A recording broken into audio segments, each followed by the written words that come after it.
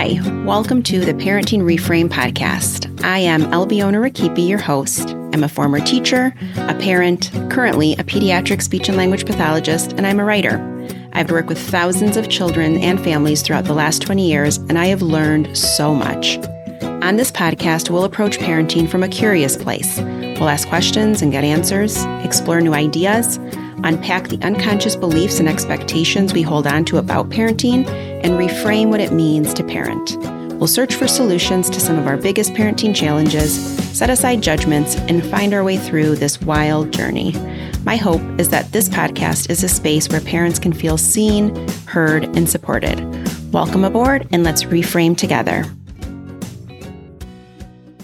Hello, everyone, and welcome back to another episode of the Parenting Reframe podcast. I am your host, Albiona Rakipi. So today I wanted to talk a little bit about back to school. So it'll be a mini-sode. I was talking to a friend recently and they said, hey, you should try doing a podcast and do it in bullet points. If you had to give it all in bullets, what would it sound like? So I'm going to kind of try to do that because I know how overwhelming this time of year can be. So I'm going to try to highlight the really salient points that I think I would tell most parents in a coaching session during this time. And hopefully it brings you a little bit of peace or calm, at least as we approach the school year and get our kids ready to go back to school. Depending on the state that you're in, I'm in Michigan, so most kids go back that last week of August or after Labor Day. It tends to be a big push in Michigan to send kids back to school after Labor Day because we have a big kind of economy around the Great Lakes and a lot of people vacation through Labor Day. So summer break hasn't ended quite yet, but I know for a lot of my clients who are on or in different states, their kids are already going back to school in mid-August and even in early August in some cases. So let's jump into it. Back to school. First things first, I want you to really consider and think about your own stress level. And the reason I say this is because kids often feed off of what we are projecting, feeling, experiencing. Remember, I've said this a million times. Kids sense and feel more than they see and hear. So what does this look like? Let's say you have a child who's really anxious about going back to school, or maybe you have a child who struggles to separate, or maybe you just have a child who doesn't love school and now you're approaching this back to school time. And what starts to happen for the parent is we start to experience a lot of our own anxiety around the distress that we know our children are going to experience, particularly if they're in those categories that I just described. So if we don't process that, and if we don't sit and work through that, what starts to happen is our responses to our kids, our body language around school, our actions around back to school start to shift in really subtle ways, but our kids pick up on it. So what does that look like? Maybe one of our kids says something like, oh, I hate school. I wish it could be summer break forever. And let's say this is the child that you know is going to fight you tooth and nail on that first day of school. Because you're already in a stressed state about this, even if it's subconscious, you're already kind of worked up about it. It wouldn't be uncommon in that moment for you to snap back and go, well, school's important. It's important that you go to school. Those are our responsibilities. We jump right into a reactive state rather than really thinking about what are they communicating in that moment? How can I help them feel seen? It doesn't mean you have to agree, right? But we can help them feel seen. We can connect the dots for them. But when we're not managing or looking at our own stress around something or our own anxiety around something, what starts to happen is it spills over into the way that we're reacting to our kids about the thing that they're unhappy about. We make it our own problem and we just want to fix it and we want to make it go away rather than really looking at it and going okay, how do I feel when I really don't want to start something back up? How do I feel at the end of a 2-week vacation and I have to go back to work? Even if you love your job, there's still some trepidation about changing routines and getting back into that early start, right? You can relate on those levels to your kids. You can completely understand that. So what I like to suggest is this: manage your own stress and really give yourself a few minutes a day to really look at what's coming up for you. And can you disconnect your child's distress from your distress? Can you recognize that your kids will experience distress in their lives? It's okay.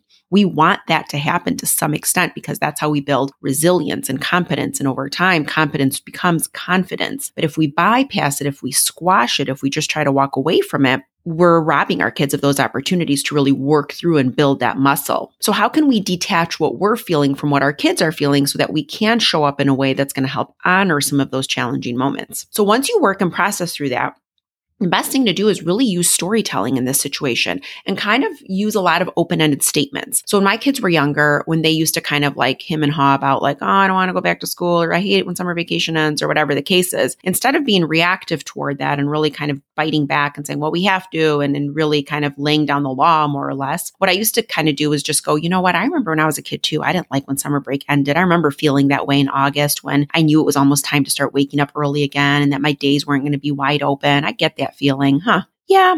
But then there was like really cool things that happened when I'd go to school too. I'd get to see my friends again, and then this thing would be going on, and then sports would start, or, I would just kind of pepper in the different ways that I felt without really policing what I was saying. I was just kind of reminding them that I also know that experience. And in doing so, what starts to happen is your kids start to kind of mellow and look at their own feelings and go, okay, this is normal. A lot of people feel this way. My mom felt this way. My dad felt this way. My uncle felt this way. Whatever the case is, they start to kind of recognize themselves in your story without it necessarily coming across as a directive of like, no, you better get it together and do good in school, right? That's our fears talking in that moment. That's not really us looking to help our kids work through a struggle or a challenge. So in those moments, really think about using storytelling. And even if your child isn't expressing a lot of anxiety or stress around going back to school, even if you just had those conversations really generally and openly and just kind of see where it lands. Like, how do you guys feel about it? You guys excited? Are you guys feeling a little bit nervous? Or, it's really natural. I mean, when I do something new or I have a new class, or I remember feeling nervous, and if I go to work and things are completely different, change can be hard sometimes. So I totally get that. And just really be there. Make it an available space for them to say what they need to say. Even if they're like, well, I don't want to leave you and I'm going to be so sad and I'm going to cry. Just be like, I get that. I'm going to miss you too. But you know what? I'm really excited for you to go back to school, and I'm going to go to work while you're at school, or I'm going to be doing A, B, and C, and you're going to be safe and you're going to be great and you're going to get through it. Like, I would just kind of let them have their feelings and their emotions about it without necessarily working at trying to correct it, but also not allowing it to completely take you down and feel guilty in the process. Or like I said, feel kind of really snappy and reactive if they're saying things like, I hate school. So that's number one. Manage your own emotions, manage the way you're feeling about it, your stress around it, and then use stories to start connecting with your kids versus really biting back and just trying to shut it down. The next thing is, everybody asks me about this during this time of year, but sleep schedules are so hard to get back on track. So generally speaking, in an ideal situation, I would tell a parent to give it at least 10 days before school starts and just shift those bedtimes really in small increments. And it's not even really detected by most kids. So you just kind of bump it back by 10 minutes, 15 minutes. But if you haven't had the luxury of being able to do that, doesn't mean that your back's against the wall. It just means that adjust your mindset and recognize that first week's going to probably be a little bit hairy. Your kids are going to probably have more emotions and more big emotions and express them. They're probably going to have a lower tolerance for frustration. They're probably going to be snappier and crabbier and maybe moody. So if we know that ahead of time and we know how to kind of prepare for it and just be ready, the week will go much better, right? So the things I would avoid doing are, don't let them nap. That's a really, really hard one. But if you have school-aged kids and let's say they've been used to going to bed really late all summer long, and now all of a sudden we're going to try to get them to bed earlier, it's not going to work those first few nights. It's just really impossible. So they probably will end up going to bed a little bit later and waking up earlier. So in doing so, they're going to be really tired throughout the day. And we know that tired kids are usually not the happiest kids. So give them space to kind of feel what they need to feel, but recognize that really working through that sleep schedule is going to be the most important thing you can do for them. So don't take the bait. Don't fight with them about everything. Don't get totally swallowed up by their big emotions. Keep yourself calm. Do PAR, use pause, acknowledge, respond, reflect. That's the process that I teach parents so that you can recognize the minute you go to snap back at them because you're also feeling fatigued. You're just pausing and recognizing that this is a tough week for them and they are running on empty until they start to regulate that sleep schedule. And then just work at it slowly but surely. Get yourselves back on a schedule that feels more doable. But watch the napping. Don't let them do that. Reduce the use of electronics, particularly as you get closer to bedtime. For some kids, TV or watching a show can actually really calm them down. I'm not saying that everybody should do that or that's the answer. But if your kids need something to kind of really unwind them, certainly try those options and then see as they lull themselves to sleep how that goes. But certainly if you ever wanted to jump on a discovery call or learn more about how I help parents work through these kind of sleep struggles, my link will be in the show notes if you want to reach out. But sleep schedules is a big one. And once sleep starts to get better, you can start to almost always, things just fall into place pretty quickly in terms of behaviors and challenges and whatnot. And then the last thing I want to talk about is the idea of letting go when you're feeling overwhelmed. So it is an overwhelming time of year for parents. I remember myself, like when my kids went back to school, not only were you adhering to a new schedule, but your kids were usually pretty crabby about it. Back to that sleep schedule thing until they're sleep regulated. Their threshold was a little bit lower in terms of tolerating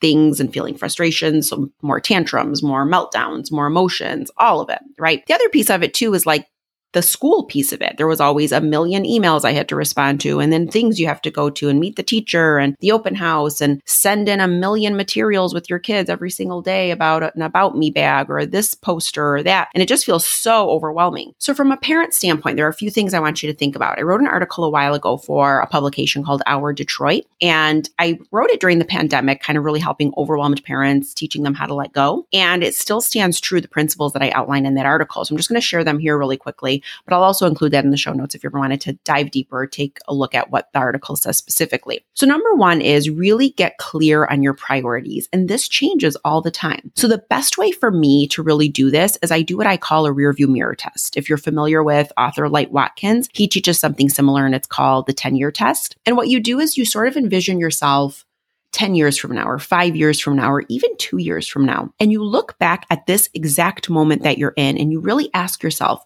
what do I want to remember about right now, about this day, about this time in my life? Are you really going to sit and think about the fact that your kitchen was in perfect order, or that all the laundry was folded and put away, or that, things were quote unquote perfect?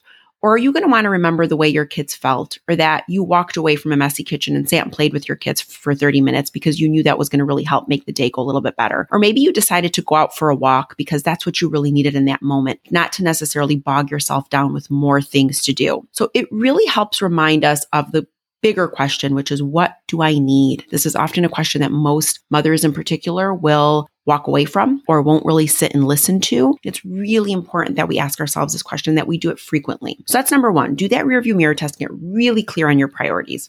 Number two, I want you to give yourself permission to break the rules. When we have changes in routines, it's hard on our kids and it's hard on us. So instead of giving yourself more things to think about doing or parenting really rigidly, I want you to kind of say to yourself like, hey, maybe every meal this night isn't going to be the healthiest. Or maybe we're going to get carry out more times this week than we normally would. But that's going to really help me to free up my time. So that's one less thing I'm thinking about. Or maybe I'm going to take off. I'm going to save a couple of PTO days and I'm going to make sure to take them off in that first week because it's going to help me ground. And in order to be more grounded I am, the more calm and anchored my kids will be. Recognize like what are the areas where you can kind of bend the rules a little bit and you don't have to stick so hard to sort of these schedules that we sometimes adopt or these to-do lists that we think we absolutely have to do. Maybe bedtime is going to look a little bit differently.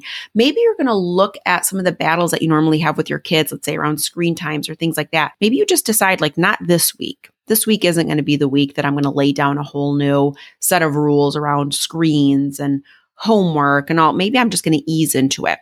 So give yourself permission to break the rules. Where are you finding that it feels really rigid and controlling? And where can you kind of let go a little bit? And also just be able to maintain, what's being asked of you. And the last thing is I want you to think about doing check-ins. Check-ins are really important. What I mean when I say a check-in is that like every day or every week, I want you to think about what works and what doesn't.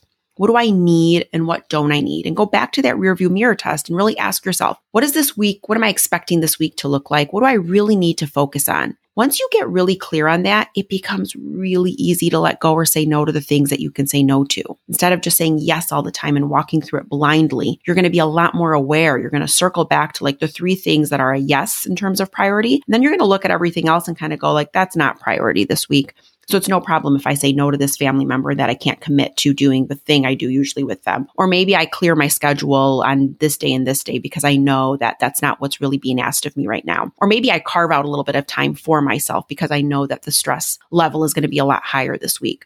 Nonetheless, whatever that answer is, you have to just really sit still and get really quiet and ask yourself, what do I need? You can also do this reflectively. So you can look back at a week and say what worked and what didn't. What could I have said no to that I actually said yes to out of pressure or feeling like I had to? Once you start to cultivate this practice, it starts to get really easy in terms of figuring out how you want to use your time. And what I like about it the most, at least in my own life, I found this to be true, is that you start to practice intentionality, which is awesome because now we're intentional with the things that we're doing. Meaning when I say yes to you about something, it's a full yes. I'm fully committed. I'm excited. I'm all in. I'm 100% committed. And when I say no, it isn't personal. It's just that not right now. It's just not what I need right now. And then that's okay. So really recognizing those things and getting really clear is such an important way to really put your time back together and get through some of these crazier weeks like these back to school times.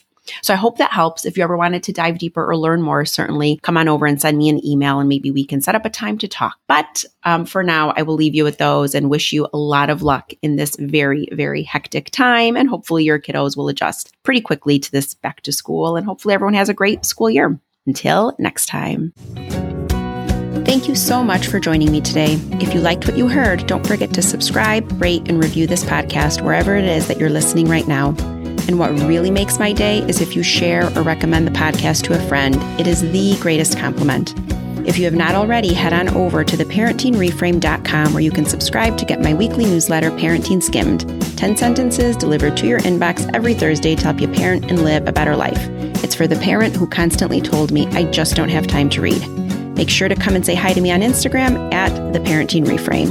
My DMs are always open and I love hearing from you. Until next time, this is Albiona.